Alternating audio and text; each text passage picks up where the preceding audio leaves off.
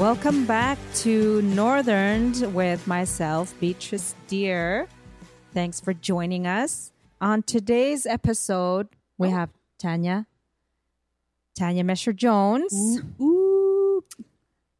artist extraordinaire, badass businesswoman from Putulik, but based in Montreal, and a dear friend of mine, one of my besties.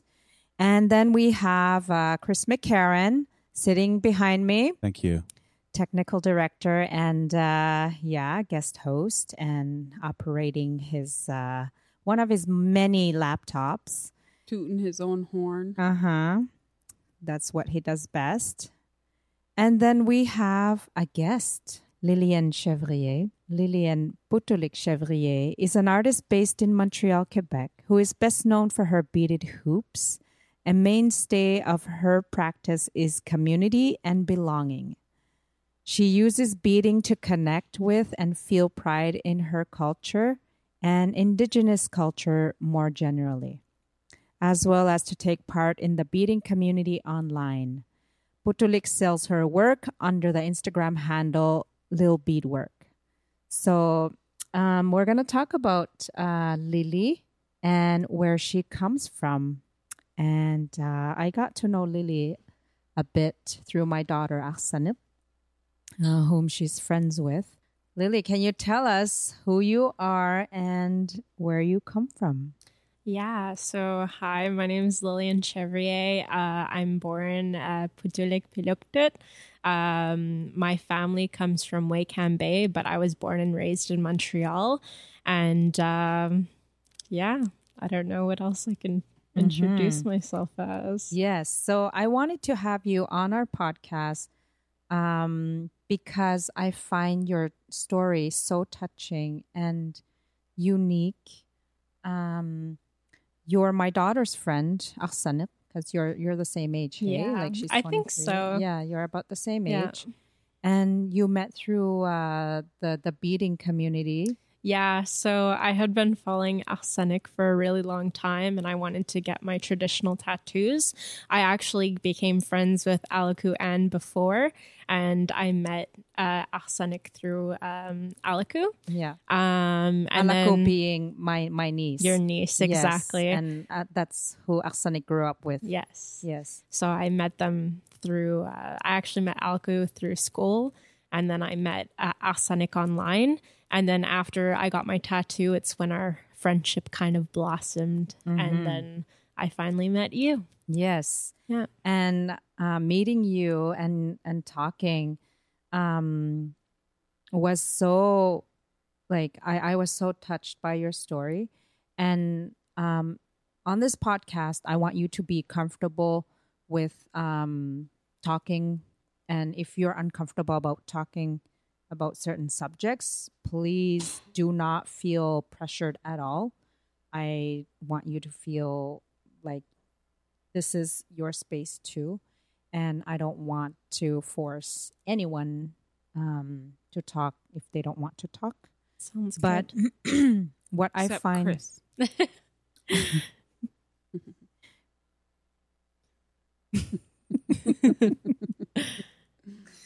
Back to Lily. Chris, if you don't mind. What I found so intriguing about your story is how you discovered your background, because you come from Nunavik, from Kangirsuyok, also known as Wakam. But you were adopted and raised here in Montreal or around Montreal. So can you tell us how that came about? So I was put into foster care at 3 months old, and I was raised by Orthodox Jews in Monkland in downtown Montreal until I was 4. I probably had a few houses in between, but that was the most prominent place that I remember my childhood being. At 4 years old, I was adopted and placed into a white family, and I grew up with them until now. So I didn't really have any connection to my Inuit culture. I knew that I was Inuk and French, but I didn't really have any like knowledge surrounding my culture. And it was only when I started going to Dawson College that I really felt comfortable in learning more. And I joined the Indigenous Center. And that's when I started meeting more Indigenous people. And How old were you at that point? At that point, I was 17 turning 18. So I kind of got like more comfortable, and being non-status, I had to actually message the coordinator for the Indigenous Center to let them know that I was an Indigenous student, but I didn't have a beneficiary card, so I couldn't actually register with the school as an Indigenous student. But I kind of found a loophole around that. But the person who actually told me about the center was a student in one of my English classes, and the teacher had asked who was Indigenous, and I had raised my hand, and the person that was in my class came up to me at the end and said, "Oh, I didn't know that you were Indigenous. There's a center. So if you're interested in coming by, just like message this coordinator and let them know, and they'll add you to the emailing list." And once I went from there, I was able to like really connect with other Indigenous people, mostly people from Ganawage. And when I went to Dawson, there's a larger Inuit community, and that's how I met Alaku Ann. But I only found my family roots in December of 2018, I think, when my husband, my now husband, had bought a ancestry DNA test for me as a gift. Really? And I cried a lot. It was a very thoughtful gift. And I think it was only a month later that I had taken the sample and sent it. And it was about 2 or 3 weeks later that I received the test results. But ancestry DNA is very vast, and not everyone includes their first and last names. I only found second and third cousins. With that, I actually found a third cousin, Noah. I can't remember his last name.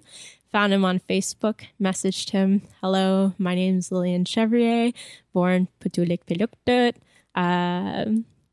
Do you know anyone who knows my mom?" And he said that he would ask his mom.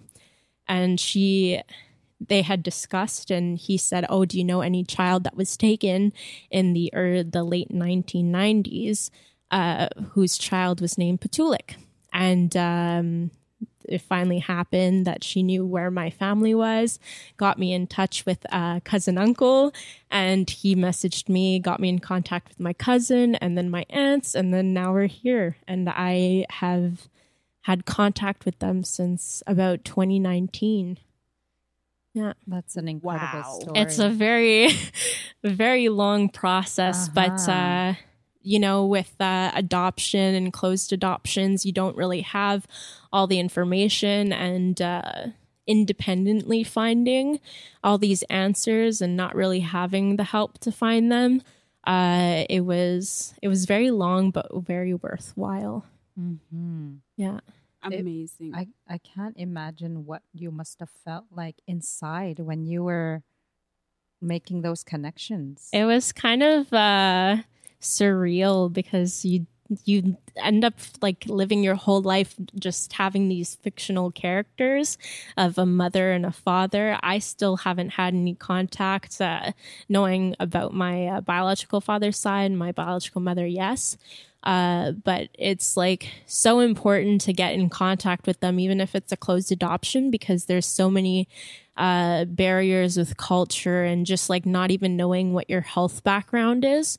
And that was the main reason why I wanted to reconnect with my family, because there's like such like a barrier when it comes to adoptions and healthcare. When your doctors ask you about your health background, you have zero answers. So if there's any like Alzheimer's, heart attacks, diabetes in your family, you'd have no knowledge of that. So it was mainly for that. And also when I was ready, I was able to contact them and like know more about my family tree, where my family comes from, like who I am and why I came to be. I'm still in the process of learning more. It's definitely a journey, and I'm like in the first two steps of that hill, but it's good. Mm-hmm. Yeah. So many surprises. Yeah. Like you're on your tiptoes all the time. Yeah. It keeps you on your feet because you never know what's going to come next. You don't know who you're going to meet. Mm-hmm. I'm actually related to Alaku Ann through her, I think it's her aunt being my uncle's wife. Yes. Yeah. So yes, that's true. it was my a cousin. very small world. Yeah, my cousin is married to your uncle. Yeah. Yeah. Who is your biological mother's brother. Exactly. And you haven't had the chance yet to meet your biological mother, is that right? Not yet. She does live in Wakeham Bay. We send letters to each other and we FaceTime and call, but she does have a calling card, so it's hard to reach her. It's kind of just like a surprise if calling card comes up. I know right away to answer because it's her. We always make sure that each and other, like, that we're okay. Mm-hmm. And that's about it. But on the telephone, it's kind of hard to have a connection because everyone's always busy doing things and, living their lives. But hopefully I can meet her this summer. We'll try to make it happen. And it would be 23 years, almost 24 that I haven't seen her. Yeah. So, yeah. And do you now have your beneficiary status? No, not currently. My aunt is actually being very helpful.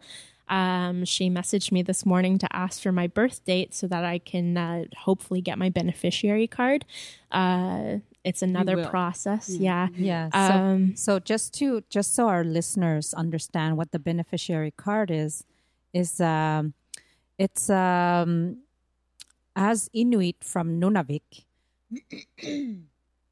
we are under the James Bay and Northern Quebec Agreement that the Inuit of Nunavik made with the Canadian, the Quebec government, and with the Quebec government, so that they can get the resources from our lands in exchange of these benefits, healthcare, education,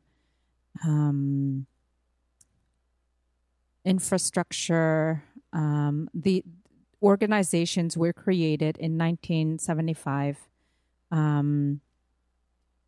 for Inuit of Nunavik, because before this agreement was made, the government of Quebec came to our lands and without any discussion, without any permission whatsoever, they were about to build a very big hydro dam to light up the country, because there was Nunavik is full of natural resources, and there was a big river.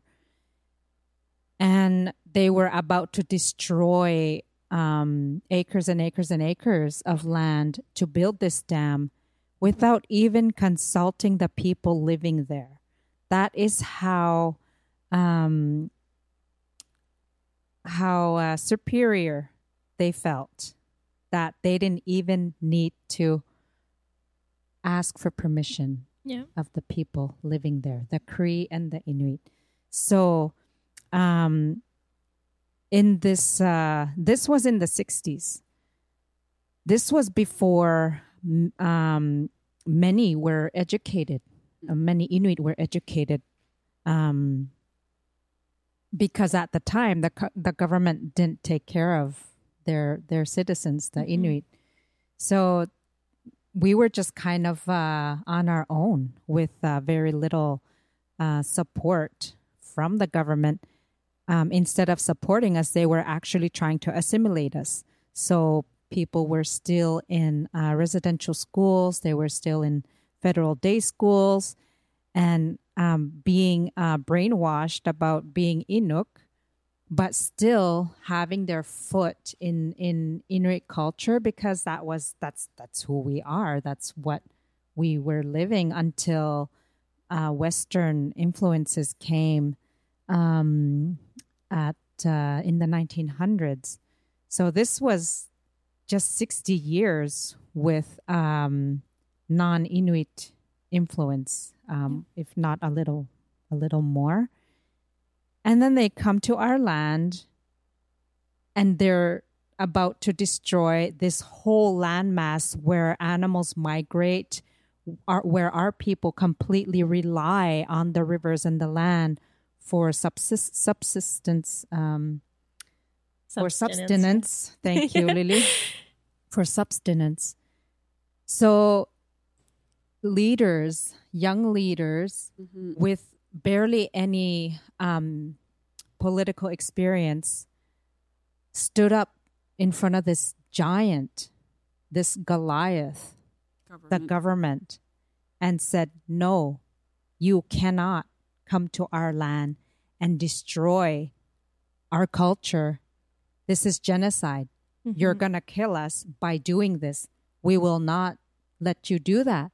So that's when the negotiations started between the Inuit, the Cree, and the government. And at the time, land claims agreements were rare, modern day land claims agreements. So the James Bay and Northern Quebec Agreement is considered a modern land claims agreement where organizations such as the Nunavik Regional Health Board and Social Services was created. The Kativik Ilisang Nilirinik School Board was created. KRG, the Kativik Regional Government, and the Makivik Corporation. Those are still the main organizations that ensure that we, as James Bay, Northern Quebec beneficiaries, we Inuit of Nunavik, receive our entitlements. And it's that not we need perfect. To get for you. Yes. Yes.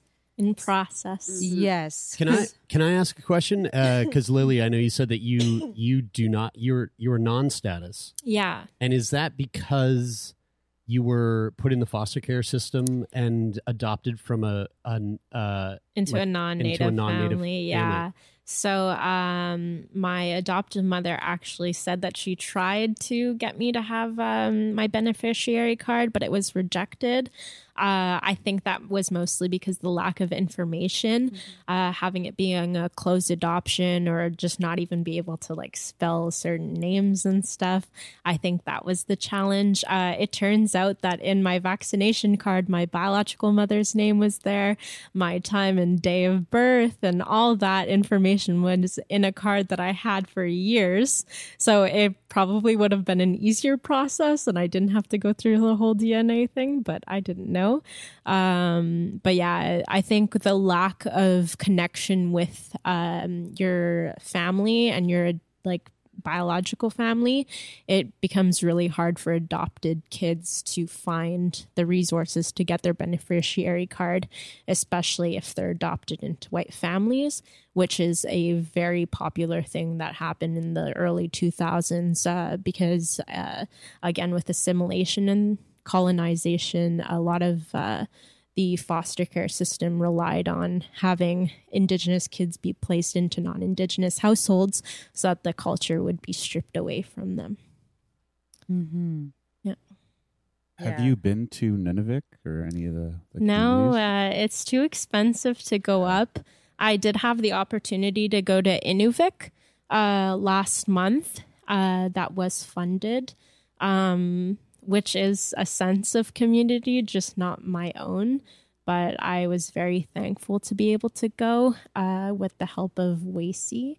WACI being the what's that organization? Western Youth Arctic Collective. Mm-hmm. And it was Arsenic that suggested that I go with her. But going to Nunavik by myself without proper funding or without beneficiary discounts, it becomes very expensive. Expensive being $4,000 for one airline ticket. Yeah, I could have a round trip to Europe for the same amount of money. Correct. which is very, very ridiculous in my opinion. Mm-hmm. So yeah, But once you get your beneficiary status, you can get a 75% discount exactly. on the airline And more. tickets. And yeah. And more support, and maybe not Yeah. even have to pay for it at all. Yeah. I'm hoping in the future I'll be able to visit. I think it's everyone's right to be able to go back home. Of course. Absolutely. Yeah. And you deserve every right. Yeah. Yeah. I have also a story with the DNA testing kit, Yeah. the ancestry.com. I have a sister. I have an older sister. We have the same mother, but we don't have the same father. And my sister was born in the 60s, I think 68, if I remember correctly. And she never knew her father. And my mom was very young at the time. She was going to school here in Montreal. And she had a short relationship with a Halonak, a white man. And being very young and naive, my mom didn't keep contact with that man after she ended her brief relationship with him when she was pregnant. And then because there wasn't any support for Inuit students at the time, this was before the James Bay Northern Quebec Agreement, before benefits were in place. So she had no return trips as a student.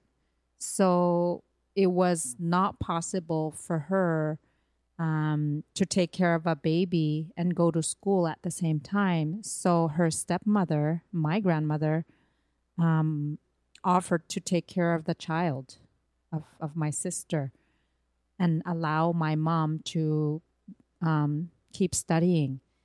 And then it was 1 year by the time my mom returned to Kangirsuk, where her family is and where her baby is. And her baby didn't recognize her anymore. And at that time, whatever the elders said, you listened. Mm-hmm. So her stepmother said, she doesn't know you anymore, so I'm going to keep her now. And there was no discussion about that. You just accepted. Yeah. As much as you didn't want to, that's what happened. I think I was pretty lucky. When I first met one of my cousins, well, it was her and another cousin. They stood in shock because growing up, they always heard stories about me. So I was always known, but I was kind of a legend. Yeah. That's the way they described it. So I didn't really exist as a physical person, but I was just a story. So when they finally saw me, they were in complete shock that there was an actual person and then to the you name. Look like your grandmother. I look, you look like Putulik. No, but your I look namesake. My grandmother and my mother. I'll post photos, childhood photos of my mother, Arne took. Yeah. And people are like, that's you when you were younger. And the photo's in black and white. Yeah. And I'm like, that Splitting is image. not me. Yeah. Yeah. It's I did a side by side of my namesake, my grandmother, my biological mother, and then myself, and it's spitting images. Yeah. Yeah. Yeah. It's pretty. It's pretty great. Yeah. I love it. You could never tell anyone that I am not their daughter. You Yeah. know? Yeah. Yeah. It's undeniable. Yeah. Yeah. So back to my story. So my mother, so my mother didn't know where my sister's father was. She only knew his first name and didn't remember his last name. She completely just got rid of. It went into a box and somewhere. back of her But we mind. do that, you know. Yeah. Even to ask us, do you remember so and so when you were 20? I don't know their last name. Yeah, my mom is yeah, she's 76 now. Mm-hmm. And of course, it was hard to remember someone 50 years ago. But then again, it's like, it was hard. I mean, how can you not remember his last name? He's the father of your child. Yeah. But like she tried for the life of her to remember, and she felt so bad for not remembering. But anyway, long story short, I finally told my sister, like I was telling my sister, I want to help you find him. I didn't really know where to start, and then I finally ordered the ancestry kit and made her do the test, and then, like you, the results started coming in, but they were like third cousin, second cousin. Yeah. So I wrote to all these people. My sister is pretty much unilingual and computer illiterate. So it was all me, like, and Yeah. she's in Kanyaksuk, and I'm in Montreal. So there's that distance. So I'm doing my research, and I come across one of her third cousins or second cousin. Yeah, second cousin. And I emailed her, and she emailed back, and I hit the jackpot because she did a lot of genealogical research about her family tree. Wow. So she was like the gold mine. So it was like getting very exciting because I felt like, oh my God, I think we're actually going to find this person.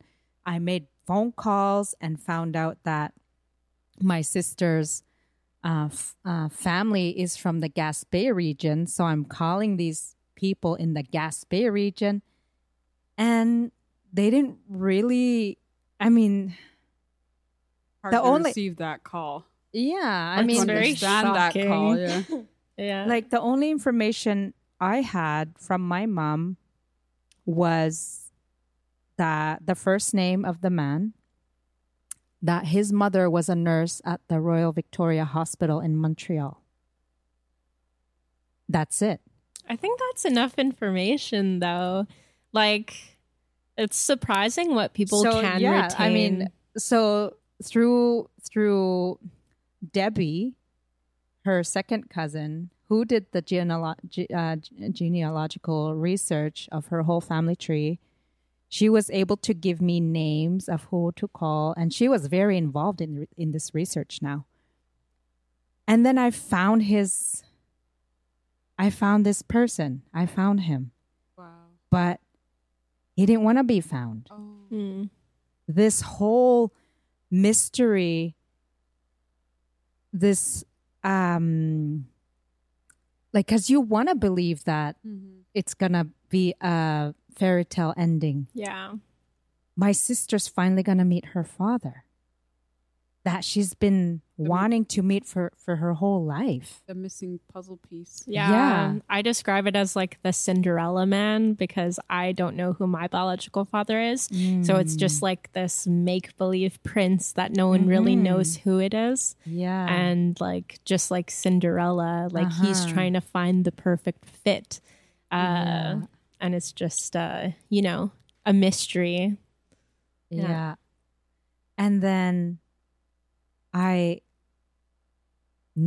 found his address, knocked on his door, no answer. In Montreal. In Montreal, on DeCarey. Ooh. And like my heart was beating. Like I couldn't focus on work. I just had to go knock on his door. Mm-hmm. Got his phone number, no answer. So I waited again for a few days, and then I went again, still no answer. And like I'm keeping my sister updated, Mm-hmm. and she's like on the edge of her seat too. And then I was going to go on this trip, a work trip for 2 weeks. And I said, I'll go like after I come back. I'll try again when I come back. But then I'm like, no, I have to, I cannot wait another 2 weeks. And no, I have to go see if he's going to answer this time. Maybe this time he'll answer. And he did. Ooh. Oh my God. My sister finally looked like someone. No. Because my sister doesn't look like us. Mm-hmm. Yeah. She kind of looks like my mom, but not really. Mm-hmm. But man, I was like standing in front of his door and he's looking at me. And I, like, the first time I went there, I had slipped a note, a paper note saying, I'm helping my sister look for a relative. Please call me, da da da da. But he never called me because he didn't want to be found. Yeah. So he was expecting me. And yeah, it wasn't the fairy tale ending that I was expecting. He was a terrible man. Oh. Maybe that's why. It was a very, like, it turned out to be painful. Yeah. And I won't get into too much detail because it's not my story. But he wasn't a very lawful man, and he lives alone in isolation. He's not in contact with anyone, and nobody's in contact with him. And my sister wanted to meet him, and he refused. And what can you do? Yeah. And like, I just told my sister, you can't force people to do what they don't want to do. You just have to accept that he doesn't want to be part of anyone's life, and you must move on. Yeah. And yeah, it was heartbreaking. Yeah. I think that's like, it's not very similar to my story, but like my biological mother does not know who my father is. I think she just swept him back to the back of her memory and just forgot about him after so many years. But she had she had sent me a letter saying that your father is not this man, this particular man. Do not think that he's your father, because he's going to try to make you think that he is your father. And I was like, okay, I'm not going to try to like get DNA tests or anything, because it is possible to get paternity tests. But if I have enough trust to know that if she says it's not your father, it's not, it's another man. And I don't think we have any similarities physically, whereas my brother has a lot of similarities to that man. You have a brother. I do have a brother. I actually have two brothers, and then I have my biological brother. So I have three brothers. When I was trying to figure out all of my, like trying to figure out who my family was, figure out where they were. I knew that I had a sibling. Yeah, I knew I had a sibling, but I didn't know who.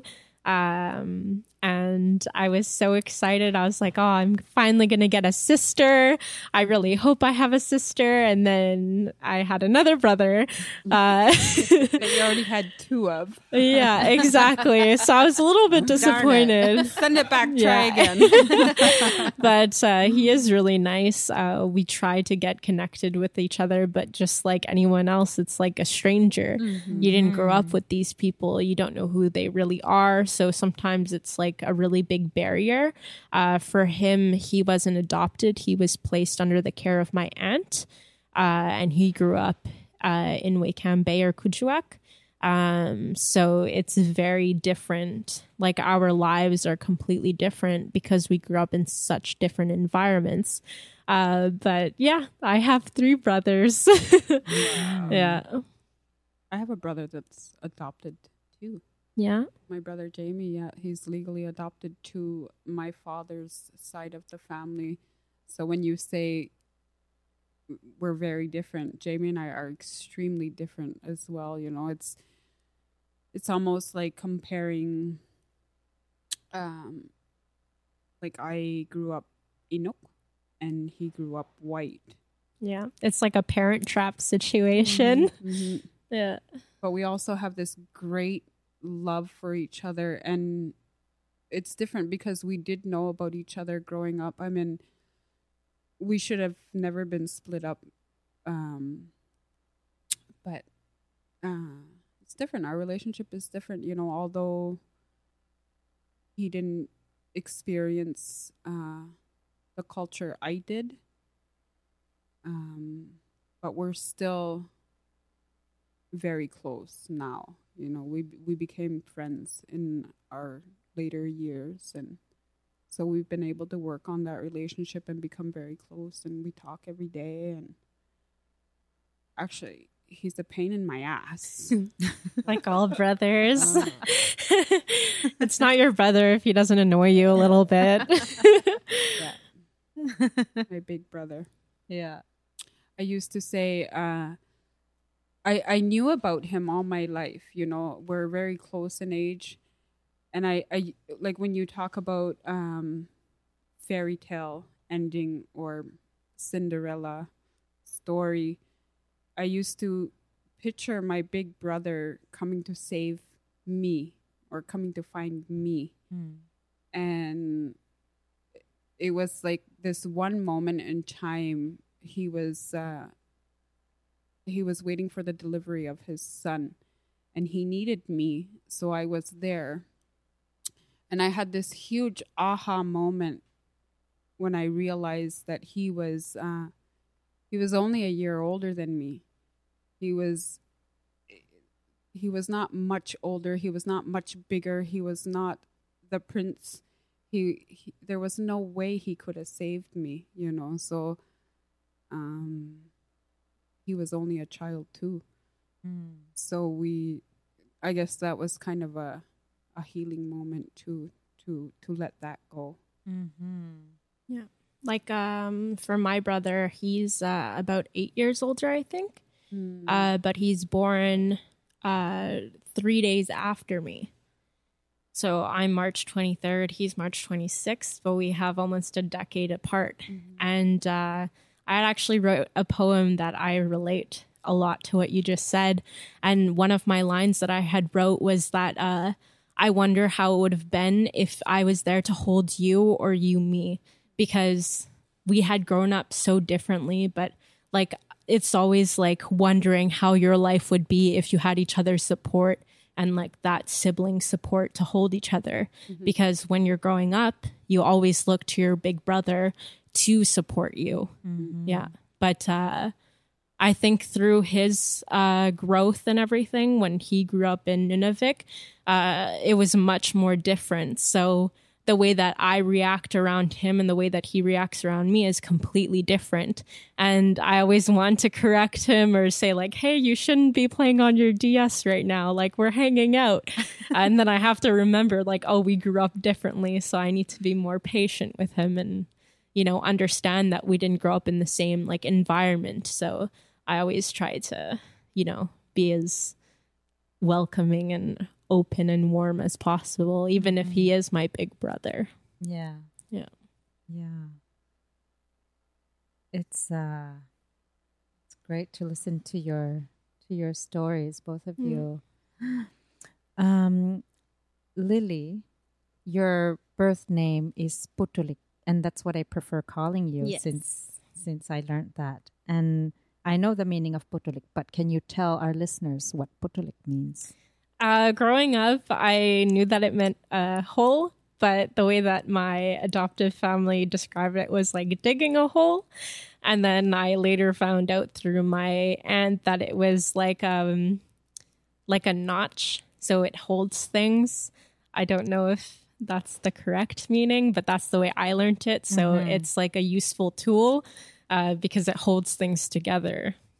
Putulik, with my understanding, it's something with a piercing. Yeah.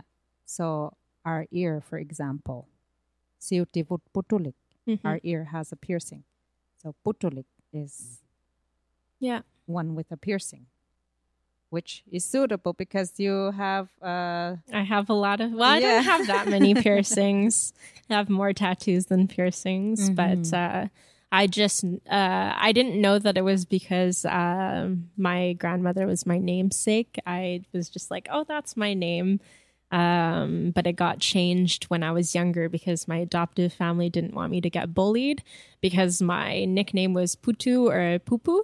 And they had this Western thinking that any name that wasn't white passing would be an invitation for bullying in the future. So I had my first name changed when I was 7.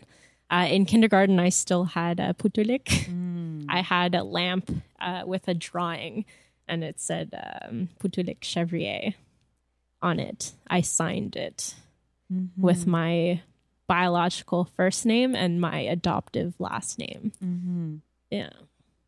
Wow. Yeah. I like to call you Putulik. Yeah. Anyone can call me whatever they want. I've gotten all the nicknames and stuff, especially with my my changed name. It's Lillian, but you don't want to name a 4-year-old or whatever like Lillian. It's an old name, you know? So It is a pretty name, yeah. but They're both beautiful. Yeah. yeah. It just doesn't have as many roots as my birth name. And being Inuk, we are very much naming is very important in our culture. A lot of people are named after their grandparents or their aunts and uncles. Yeah. Well, they didn't follow the rules with me. You're named after, and also it's naming your child after someone you admire. Yeah, that's true. So I was in your named case, after Tanya Tucker. exactly. Well, Hey, Chris, you got anything Tanya Tucker in there? it's funny though because I got my grandmother's name and then my brother's name is Daniel, and it's completely different in the sense like I don't know who he was named after, but I was always like, that's so weird. Probably somebody that was, you know, a significant person. But I had something that I wanted to say and I completely forgot it. It left my mind. It was about my birthday. Oh, yes. When I had questioned my biological mother through letters, I asked her what her favorite day was. And she said that when my favorite day was when you were born because you came back to me. So my grandmother had actually passed away before I was born. So I was reborn. Right. So she calls me mom. Yeah. And I always found that funny that because I grew up in a Western culture. And you don't practice that. And I didn't. So when I found out, like I had an understanding, but I also write poetry. One of the poems that I wrote was that it was a letter to my mother. And I had talked about how funny it was that when I had finally met her, like through phone, it was you, the one that called me mom. Because you always expect that when you get reconnected with your biological mother, you're going to be the one calling them mom. But she was the one calling me mom. Yeah. But I just learned to accept it. Like, I respond to mom and stuff. So, These are the beautiful little gifts that you're going to keep receiving from your culture. Yeah. Well, my aunts and uncles, like either they call me by my like given name or they call me mom. Yeah. My aunt calls me mom on the phone. Yeah. So it's how beautiful is that? Yeah. I feel very special when they do. Like you are very special. Yeah. Yes. Tanya, you were saying that oftentimes children are named after someone that is admired by their elders, like their parents. If my parents were going to name me after, like, my name should have been Shania Twain, but I'm wondering, Beatrice, did your name come from someone who your parents had looked up to? Yeah, I'm named after my father's grandmother, his Mohawk grandmother. And your middle name too. I'm also named after my mother's stepmother, And Tanya, what about you? I'm named after Tanya Tucker first. And then my middle name, Alice, was my grandmother's mother. So, yeah. Good. No, that was a farm song.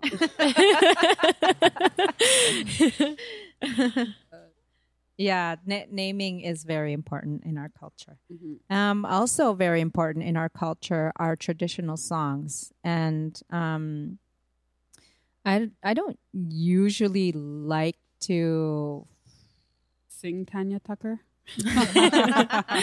No, I wouldn't mind.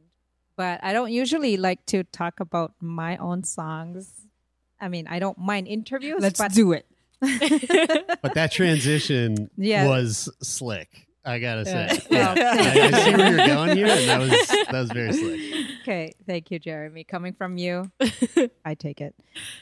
So yeah, part of our history and traditions is storytelling and singing songs, and I like to sing traditional songs in a more modern way, just to keep our oral history going. So I have a song called Ang on my latest record, Shifting. I don't know if you've had the chance to hear. I don't, but I have every one of your other albums on my phone. Oh, not this? You don't? Not this one. Okay. I need to go on Apple Music again and check it out. So yeah, this is what it looks like. Woo, woo. Very nice. Yeah. So if we can have a listen to the whole songs and then get back to it.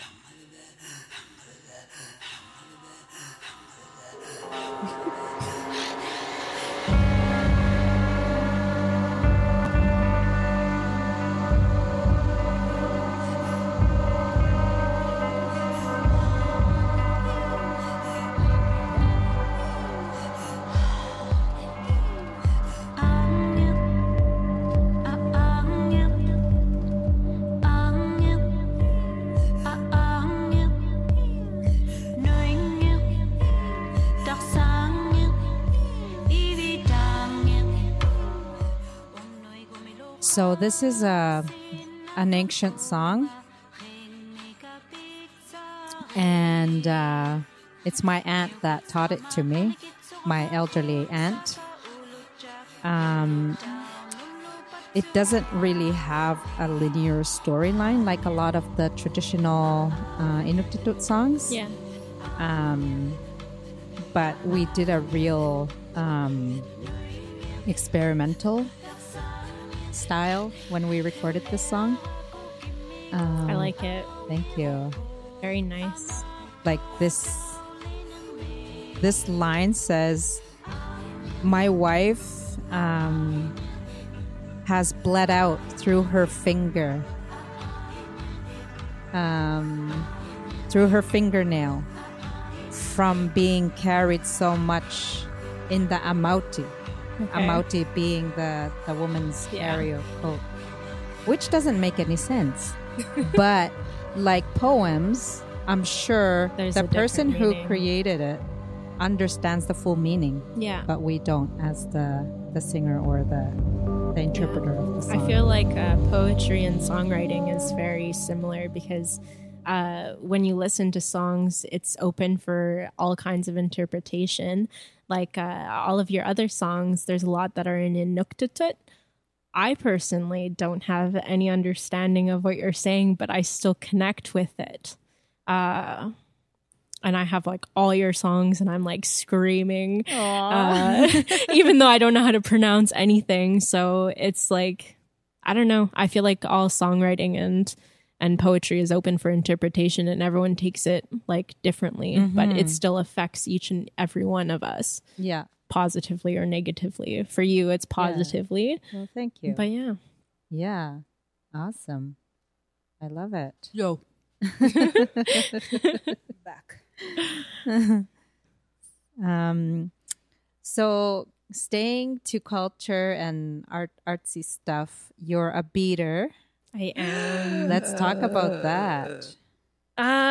So When I was trying to reconnect with culture and everything, we had Culture Week at Dawson. It was specifically Dawson College in Montreal. Yes, it was Indigenous Peoples Week. So you just learn about culture, Indigenous culture. You celebrate, you do arts and crafts, you eat traditional food. Which is a great initiative. It's wonderful. It's very welcoming. And honestly, I missed all of my classes that week because I just wanted to spend time with all of my peers. And one of my friends had actually taught me a little bit about flat stitching.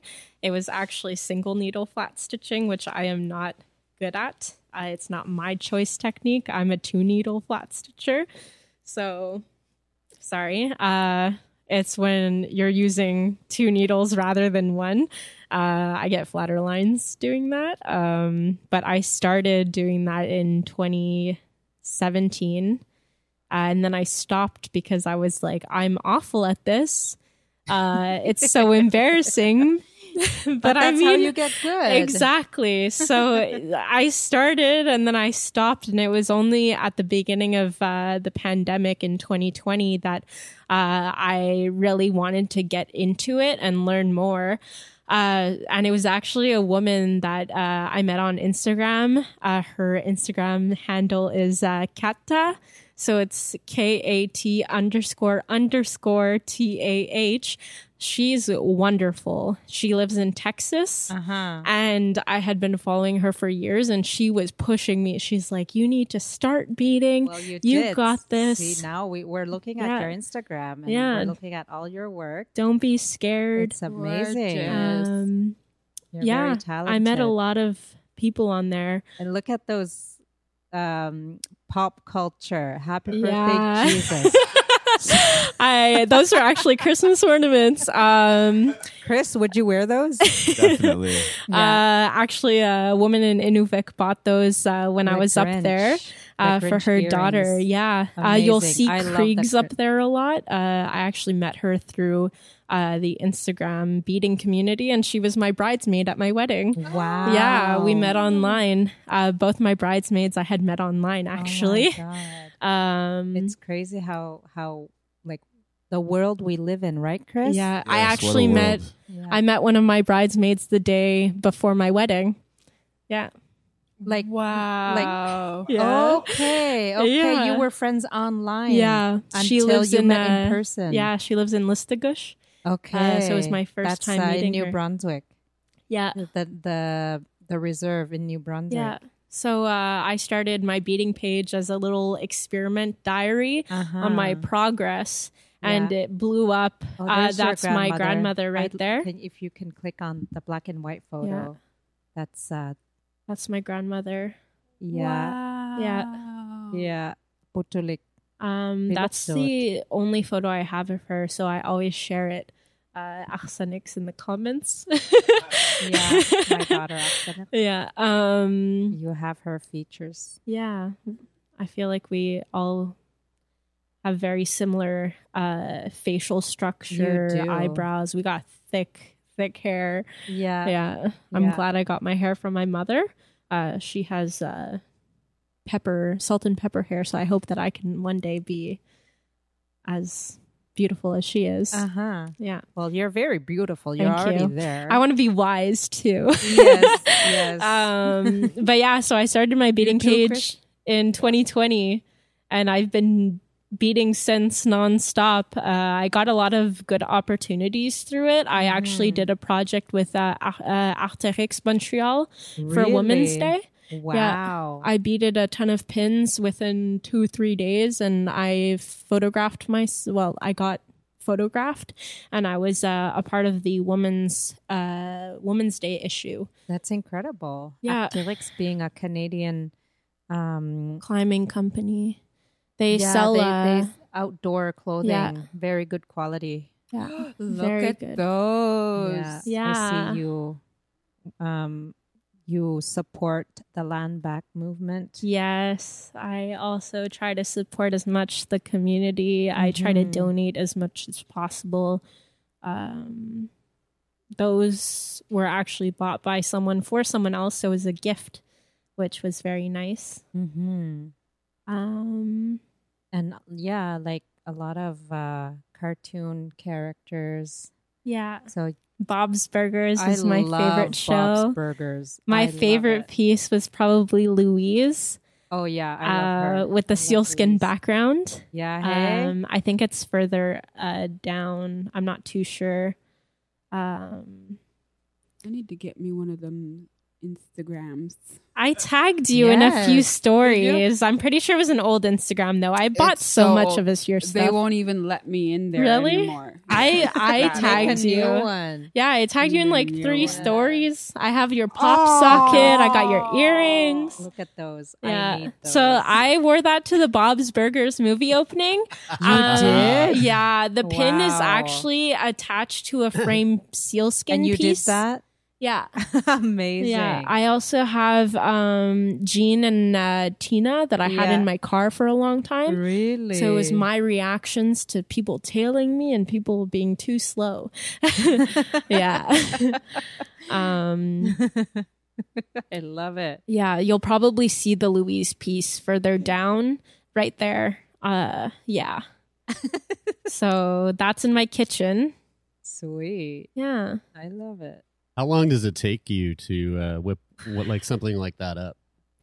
If I don't eat or have any bathroom breaks, a whole day maybe.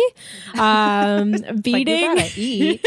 Yeah, beating is very time consuming, but worthwhile. It is, right? Yeah.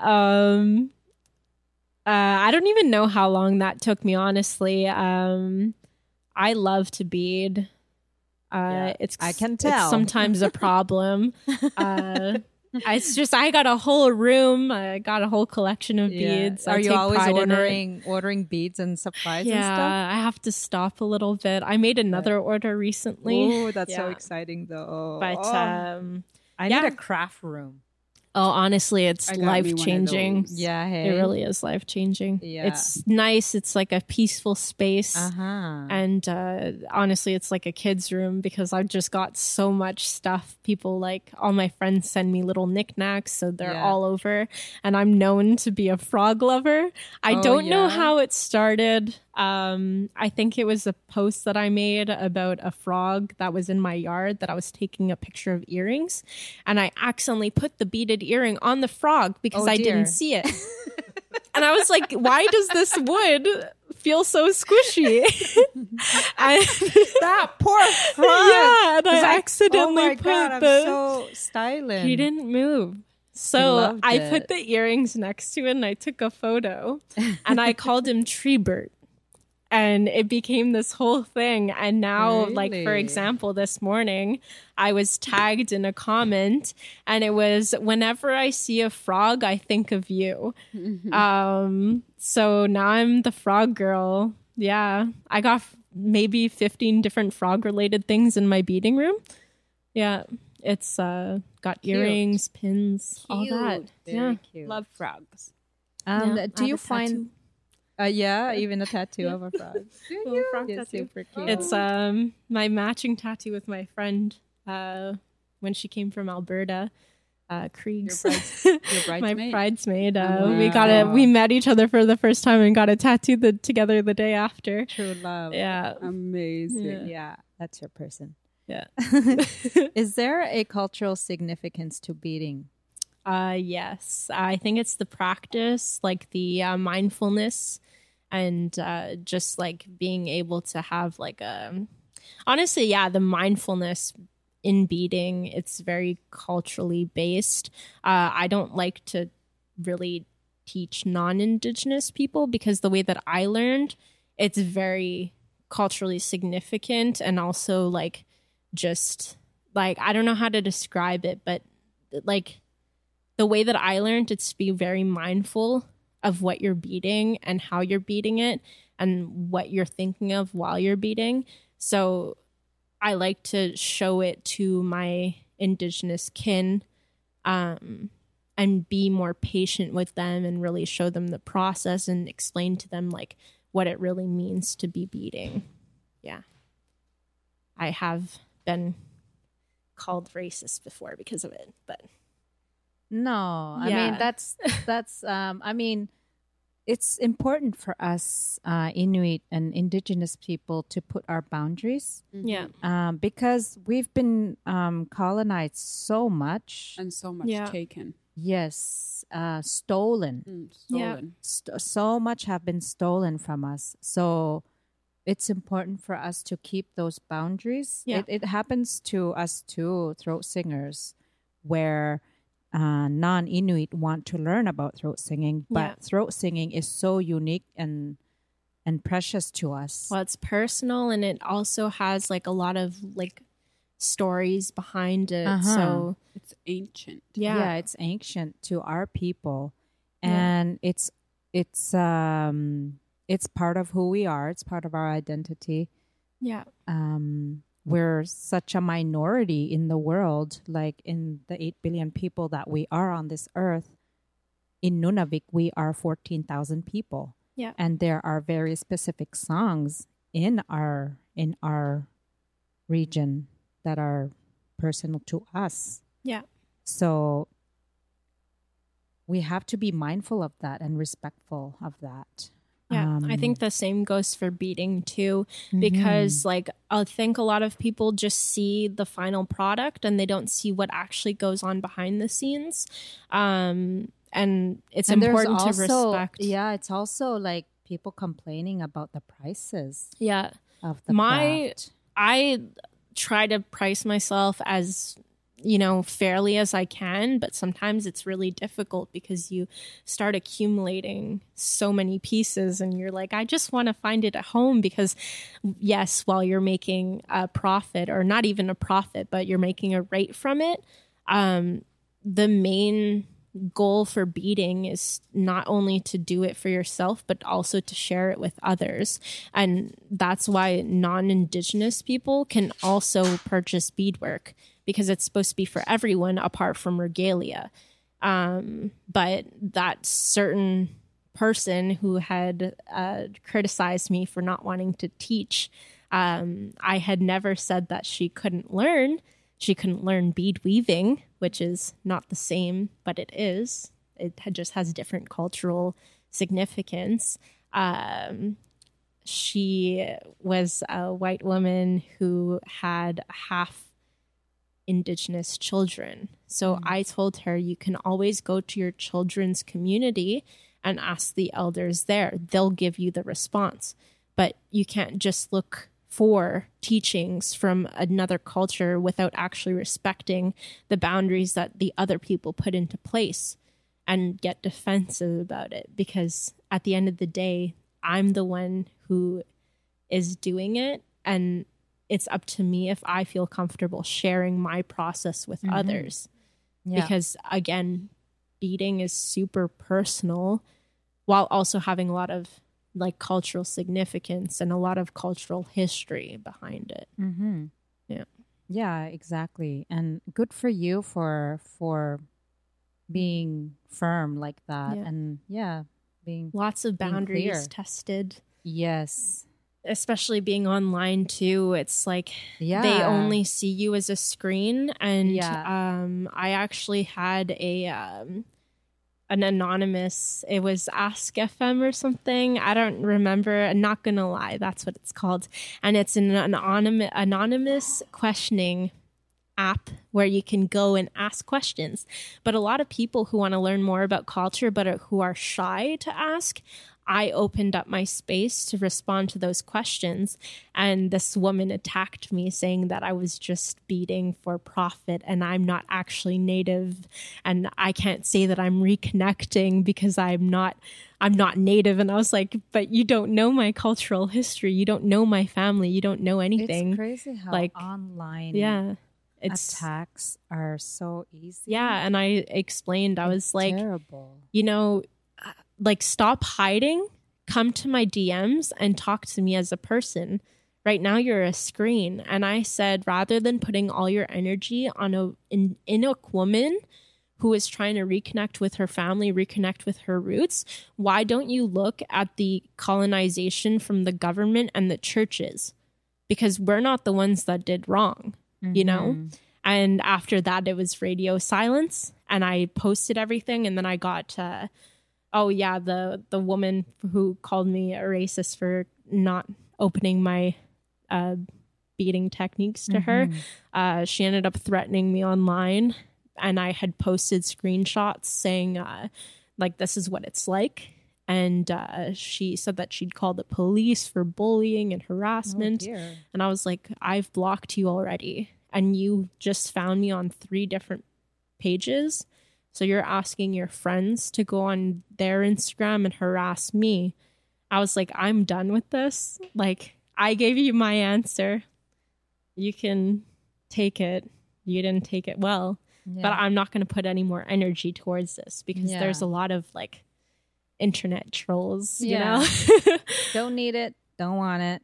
Yeah. But I feel like it's very hard to put boundaries like that when you're online because people don't see you as a person. And there's like, it's really hard to, you know, want to open up because then you're scared to really share everything for your own safety.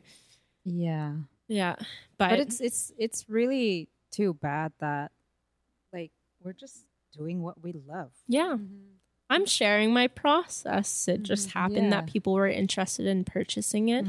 It's helped me be able to fund my supplies and my time and everything. And and each piece you get better at it. You get better at it, which makes you just want to do more, right? Exactly. My hashtag on Instagram, it's always practice makes progress. Yeah. And learning. Those are the 2 hashtags that I use all the time because I'm never going to be an expert. I'm never going to be a professional because I'm learning more and more every day. Like you can't go into like, you know, art and like cultural practices thinking that you're a professional because you're going to learn things each and every day. Yeah. What's your take on that, Tanya?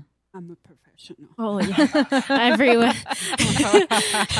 I personally, I'm all the way up there on the peak of the mountain. No, why not? No. I'm kidding. What was the question? What's my take on practice makes progress? Yeah. Oh yeah, definitely. It's because you do a lot of earrings. Like you've been doing so many things. Oh, it's crazy in your business. You know, I have this rule. You know, mistakes are learning. Yeah. You know, I welcome all the mistakes. God knows I've made them all. So many. I've made expensive mistakes. I've made little mistakes. I've made, you know, beautiful mistakes. Happy accidents. Yeah, but that's it. You know, like in the work that I do, a large part of it is, well, if a professional was doing it, you would call them a graphic designer. But I've never taken a single course. I don't even know how to get into my 10-year-old Instagram, you know, like I'm just, I don't know how to do anything. Chris, can you help Tanya with that later? Or Mike, okay. To my list, please. Yeah. I think it's just like a process of learning, and, you know? So I've winged everything. I've winged graphic designing. Everything I've done the hard way. I've made mistakes, and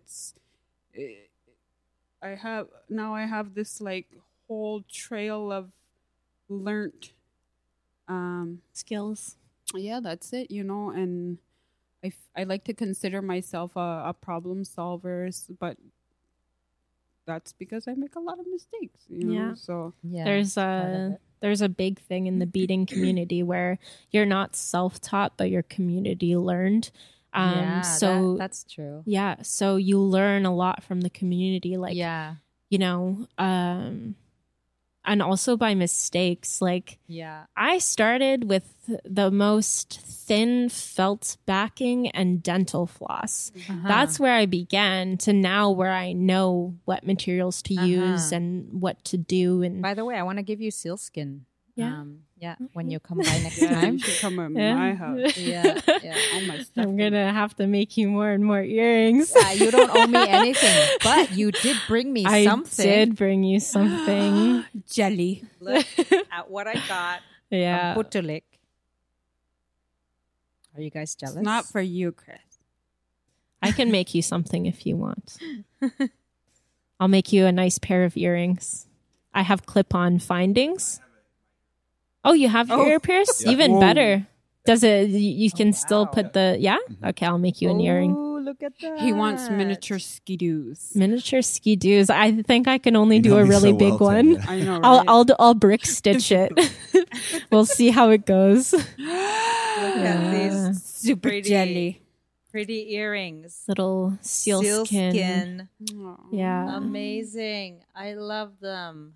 I'm Thank glad you so I much. Instagram researched Wow. what you kind of wear, and I was like trying to They're figure out the colors oh my and all God. that. Wow. Yeah. You are Beautiful. professional. You I have my own Don't business say you cards. won't be professional because you are Exactly. professional. When you guys talk about not being professionals, I in my eyes, you're two professionals. Like, if you have an Instagram and you have, Two. There's 3 people. I have my here, own Chris. website too. yeah, but we're not talking about She beaches even right has now. she even has a website. Yeah. Wow. Exactly. I think That's very yeah, professional. it's very professional. Yeah. Yeah. Amazing. But it's a learning process, Well, you it's- know. yeah, I still well, I make think mistakes. I think you're never gonna stop learning. Yeah, but you being- know, like the whole practice makes perfect. I don't believe in No. that. Practice makes progress. So Putulik. You have that that Texan friend that gave you that confidence boost. Yes. What is it that she said that gave you that you needed to hear to start your beading Journey. journey? Yeah. Well, I had been talking to her for a few months and following her on my personal Instagram. And I really admired her work and the way that she carried herself. And we had become friends through Instagram. And she had always tried to motivate me into starting beading because she knew that I wanted to learn, but I felt sense of imposter syndrome. And why did you feel that? Well, being raised in a white community and being adopted out of my community, I felt like I didn't feel valid enough to really learn how to bead because my entire life I had grown up being like a mixed Inuk. I wasn't white enough, but I also wasn't native enough. So it was just a constant turning of feeling like an imposter in both communities. And it was only when I got community support through other Indigenous people that I really gained that courage to start learning and, feeling more accepted and, having a feeling of belonging, even if it wasn't directly from my community, but from other Indigenous communities across Turtle Island. The beading community is very welcoming as long as you're claimed and as long as you are open and respectful with others. I've made friends all across, all the way to Alaska. So it's very interesting to see how different each culture is and how similar they are, what we've gone through, and just being able to have that support and knowing that you're not alone in the sense of, feeling like you don't fit in because of your status in your community. So after that, do you no longer feel that imposter syndrome? I still feel it. I mean, I'm still learning to accept myself and be comfortable with who I am, how I look, how I don't look, and how I talk and how I don't talk. Because there's always going to be a sense of being an alien in all communities, wherever you are, how you carry yourself. For me, I don't know my mother tongue. I grew up French and now I'm English, and I don't speak French that much, but I also don't know Inuktitut that much because the resources aren't really readily available unless you take a year off to go to school and learn about it. So it's just a process of being like, accepting with the process and being patient with it. I know a few words. I have a really thick English accent when I say them, but at least I'm trying. Mm-hmm. That's huge. Yeah, I have a little notes app on my phone, and I try to slide in a few phrases when I can. Mm-hmm. When I talk with my aunts, I always say Nakurmik, Ulakut, Ilali, Good Asu. for you. Yeah. So it's just, I'm sure that imposter syndrome will diminish more and more the more that you do that. Yeah. Mm-hmm. So it's just like being patient with myself, being patient with others, and just understanding that I'm not the only one who feels this way. There's a lot of people who feel this way. And you're proactive. In all communities and cultures. I'm making the effort. I'm trying to make sure that I'm, connected with the community as much as possible, especially with, being online with my family. It's really hard because I don't have that sense of community because I don't get to see them as often, but I always try to when I do. And yeah, it's just about like patience and being kind to yourself. Yeah. Yeah. I think we all feel that imposter syndrome in different levels, like as mixed people. Like I'm Inuk and part Mohawk and part white, and I do identify. I identify as Inuk, but then I also say I'm part Mohawk. But then I know very little about my Mohawk culture. And I intend to learn more about it. The more I get older, the more I want to learn more about it. Yeah. So I understand like what you're saying is like be patient with ourselves and be kind to ourselves. We have the rest of our lives to learn and be comfortable because everyone goes through like the process very differently. Some people go more quickly through it. Some people it takes years, decades. You just have to be patient. It's the same theory you have as being a leader. Yeah. Practice makes progress. Exactly. Yeah, exactly. Be gentle with yourselves. Yeah. Talk to others. Be open about it. Yeah. Other people feel the same way. There's people who grew up in their cultures and they still feel different. Mm-hmm. Like, you grow up being half, like I identify as Inuk before I identify as anything else. Yeah. But when people ask, I'm always open to tell them that, yes, I am French and Inuk. I am mixed. But if I had a choice, it would be I'm Inuk. Mm-hmm. And I, again, with poetry, I had an entire project based off of the colors of my skin, which is the typical colors of red and white. And my entire project was called Red and White because I'm both. Mm-hmm. I'm mixed. Yeah. It's a canvas and that's it. We don't get to choose. Yeah. It's our DNA. Yeah. We can't deny our DNA. Exactly. But we can be patient with ourselves. Yes. We can be patient with how we grew up and how we be kind to others and how we be kind to ourselves. Because, like, let's say, like, you grew up in an Inuk community with other Inuit and you want to learn more about your French roots. It's the same process. For me, I grew up with a white community, so I want to learn more about my Indigenous roots.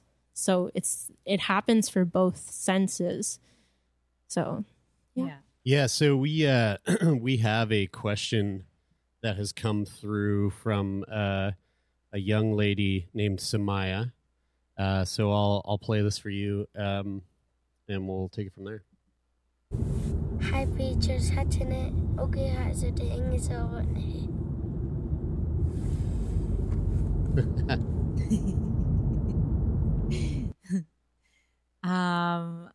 Ingireo simavonga inunota tautsunga 15 nukio hasunga. I forgot to translate that for you. She asked how old was I when I started singing.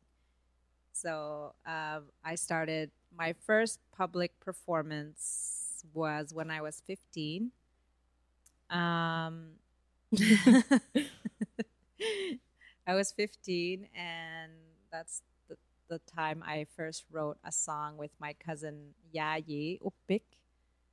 And so I've been singing since I was 15. But I actually started singing a lot younger than that, actually. But not, like, just for fun. I knew that I loved singing ever since I can remember. So, but officially in front of people, I was 15. Where? In Huactac. In Huactac for the Icebergs hockey team fundraiser. Ooh. Yeah.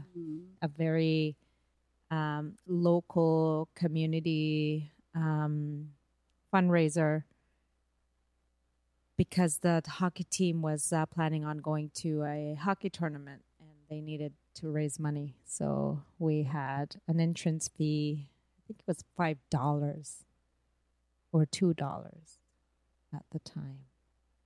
I wonder how much you guys. I don't remember. Did the hockey team get to go? Yeah, they went. Yay. They went. Yeah. It was a huge deal back then. It was hockey tournaments, Angava Cup. Oh, I know. Yeah, remember? Oh, God. Bantam Boys. Oof. The only time where, like, boys are not your cousins or your relatives. Oh, no. And they played hockey. The tournaments, and then when they would put the music on while they were playing. What is that called? Like in between the goals and stuff. Yeah. I can remember like Spice Girls coming on and just like really jam into that. No, for me it's like the no. Yeah. Chris, you're wrong. Oh, Chris killing my vibe. Well, with that, why don't we move on to a quick little news piece from the North? Yes. Thank you, Chris, for the official news break music. The North Farm. I don't think it was farm music this time. No, thank you very much. It wasn't farm music this time. I listened. Yeah, because Chris has like 3 sounds. I have 3 sounds. It's your signature soundtrack. Sorry, I got it wrong that time. Yeah, but I bet you the next one will be the farm. It's gonna be the can opening. Oh no, it's the farm. All right, let's go. Let's jump into the Nutsack news here. This was an article on January 2nd, 2023. The headline is Nunavik Group hopes to overturn decades-old beluga hunting ban. Department of Fisheries and Oceans closed Putulik estuary harvest in 1986. So this story, I don't know how involved or how aware you are of the beluga hunting quota imposed by the Canadian government in Nunavik, but it directly affects me as someone who lives in Huactac. Huactac being a migration path by the beluga whales. A beluga community. Yeah, we're very much a beluga community, and twice a year, hunters from other villages come to Huactac to hunt whales. They wait and hunt. And for decades old beluga hunting ban. It's amazing that they lifted this ban because we were only allowed to hunt like 23 whales for the year, which is nothing. From unlimited forever to then, okay, 23. you're only allowed to hunt 23 whales. And it's always been an argument between traditional knowledge holders and the scientific researchers, because Inuit have always said there is no shortage of beluga. Mm-hmm. You're not here to see with your own eyes. No matter how much we hunt them, we're not declining the numbers. But scientists from the government said otherwise. So throughout these decades, they have been counting the numbers. And it's, like it would be really frustrating and sad to see the changes in our culture, our sharing culture, watching the hunters hunt and then everybody just scrambling to get a tiny piece of beluga meat and skin, and have this, like there were arguments, which was not part of our value system. If we hunt something, we share everything. But then this ban, giving Inuit limitations on how much they should hunt, really created this animosity. This mine. The greed. Yeah, the greed, exactly. That is not a part of our Yeah. So I'm like, as a Huaktamilk, someone from Huaktak, I'm really, really happy that they lifted this ban. And it was we even used to have beluga days in school, whereas the school would just shut down because you hear a million gunshots at the shore. Yeah. And we know belugas are here. So the whole school would close and the whole school would run down to the shore and watch the hunt. And this is our culture. And it's these little events that create our culture. Yeah. And then throwing the band on that and dropping this chaos on that and taking that opportunity away from our people.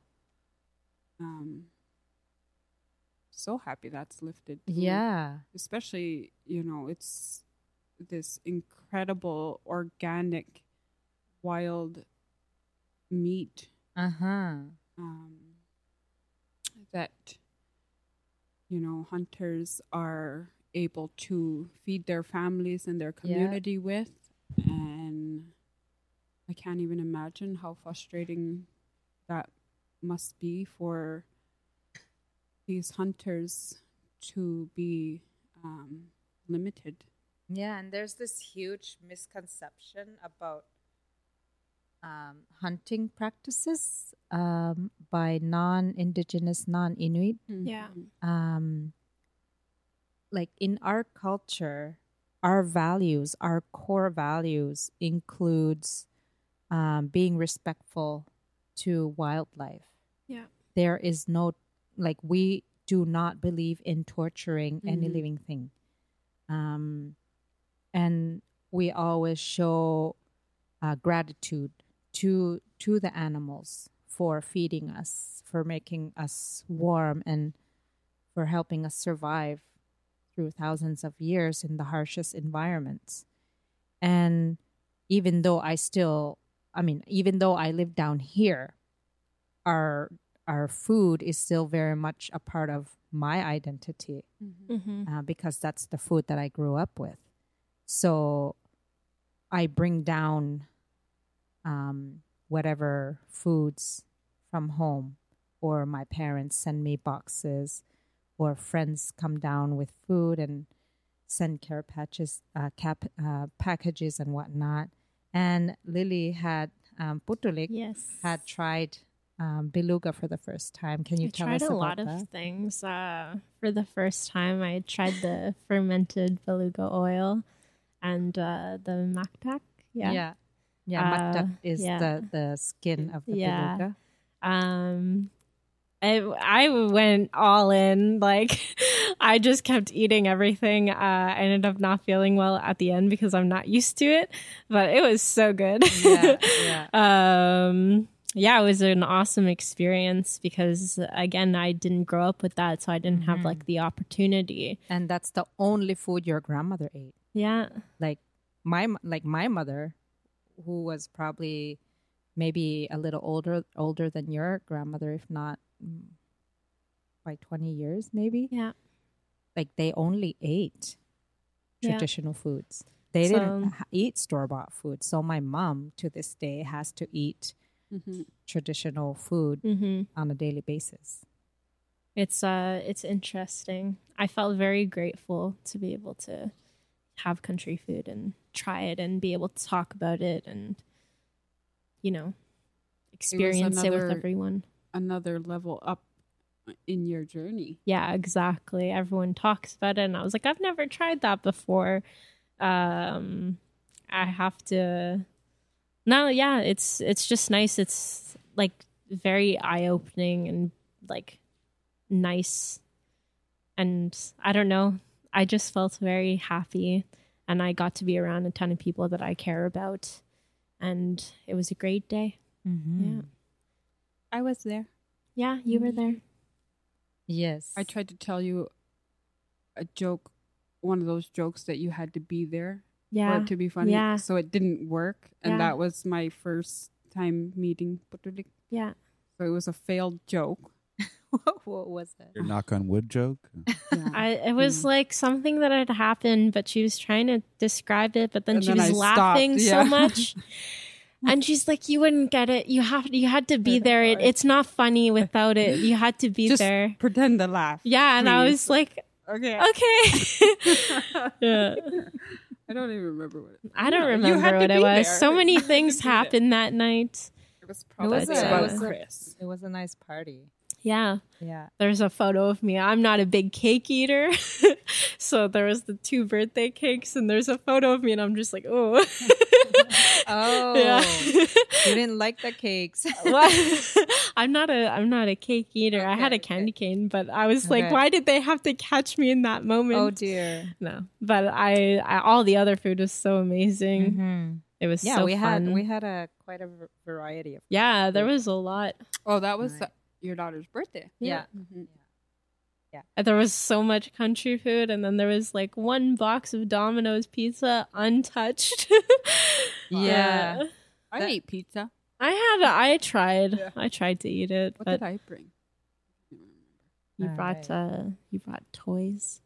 Oh yeah. Yeah. I always bring toys. Yeah. Yeah, for our baby. Yeah. Not me. Okay.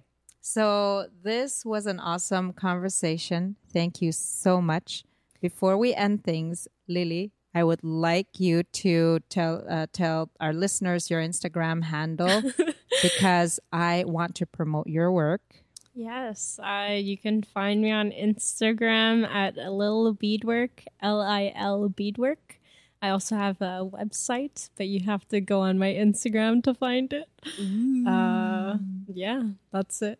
All right. Thank you so much. Na kung may makialok, we are going to say bye to our viewers and listeners. Join us again next time. Once again, thank you for your openness, and I'm sure there are many like you. And keep in touch. Thank you for having me. Dark sang, evie dang,